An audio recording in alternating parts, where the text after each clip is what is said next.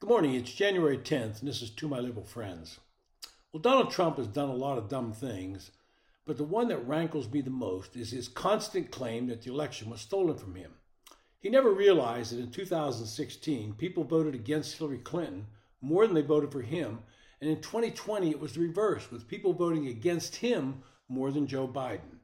I find it amusing that the person hired by the Trump campaign in 2020 to find voter fraud recently penned an op-ed in USA Today. Ken Block made it very clear that he found no evidence of voter fraud and communicated that information to Mark Meadows. Quoting Mr. Block, "The findings of my company's in-depth analysis are detailed in the depositions taken by the Select Committee to investigate the January 6th attack on the United States Capitol. The transcript shows that the campaign found no evidence of voter fraud sufficient to change the outcome of any election. That message was communicated directly to the White House Chief of Staff, Mark Meadows." End quote. Now that's going to make it difficult for Mark Meadows to contradict that information. And if Meadows is forced to testify that he passed that information on to Trump, it will be damning evidence in a trial. He then went on to state that his company's, being Mr. Block, contract was to deliver evidence of voter fraud that would stand up in court. What little voter fraud he found was bipartisan, with both Republicans and Democrats casting duplicate votes. Most of these were people with two homes that took advantage of the two addresses.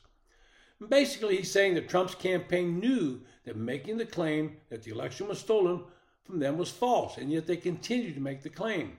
And Trump has repeated this claim so many times that now a significant number of people believe it to be true. I have to assume that's been his goal. Mr. Buck further writes, quote, "A better use of time, money, and energy would be to address systemic weaknesses in our election system, such as the distressing lack of national election infrastructure to enforce election integrity, destructive practices to our elections such as gerrymandering, and leveling the playing field so that our elections become fairer and more competitive." End quote. Well, one step that I would take would be to eliminate mail-in ballots, at least for a short period of time, to restore faith in the electoral process. Absentee ballots could still be used, but under strict supervision. And this is the major problem that Trump has created by undermining the credibility of the nation's election system, and it has to be restored. People seem to doubt that we're having fair elections because Trump keeps telling them it was stolen from him. That's not true, but we have to find a way to restore that faith in the electoral system, that it is fair, that it is working.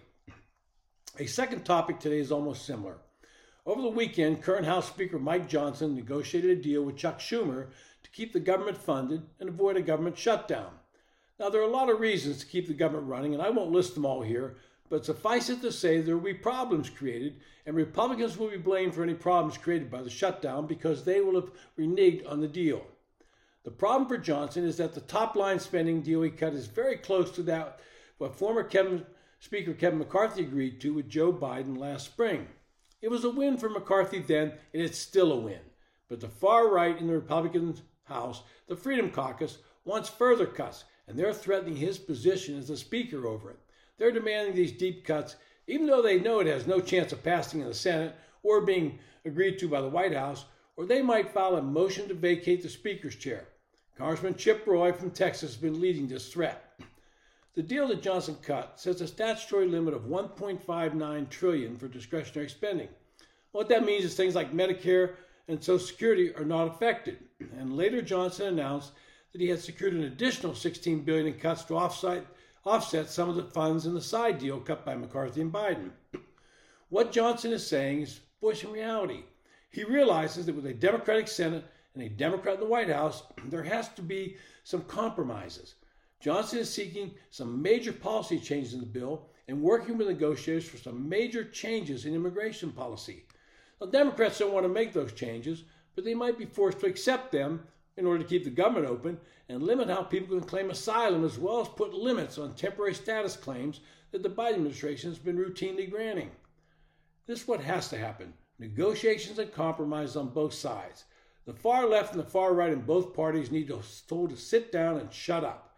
For conservatives, that means electing Republicans to the House, the Senate, and the White House, and then, and only then, do you have the power to make the cuts that are needed. It's been To My Liberal Friends. Thanks for listening.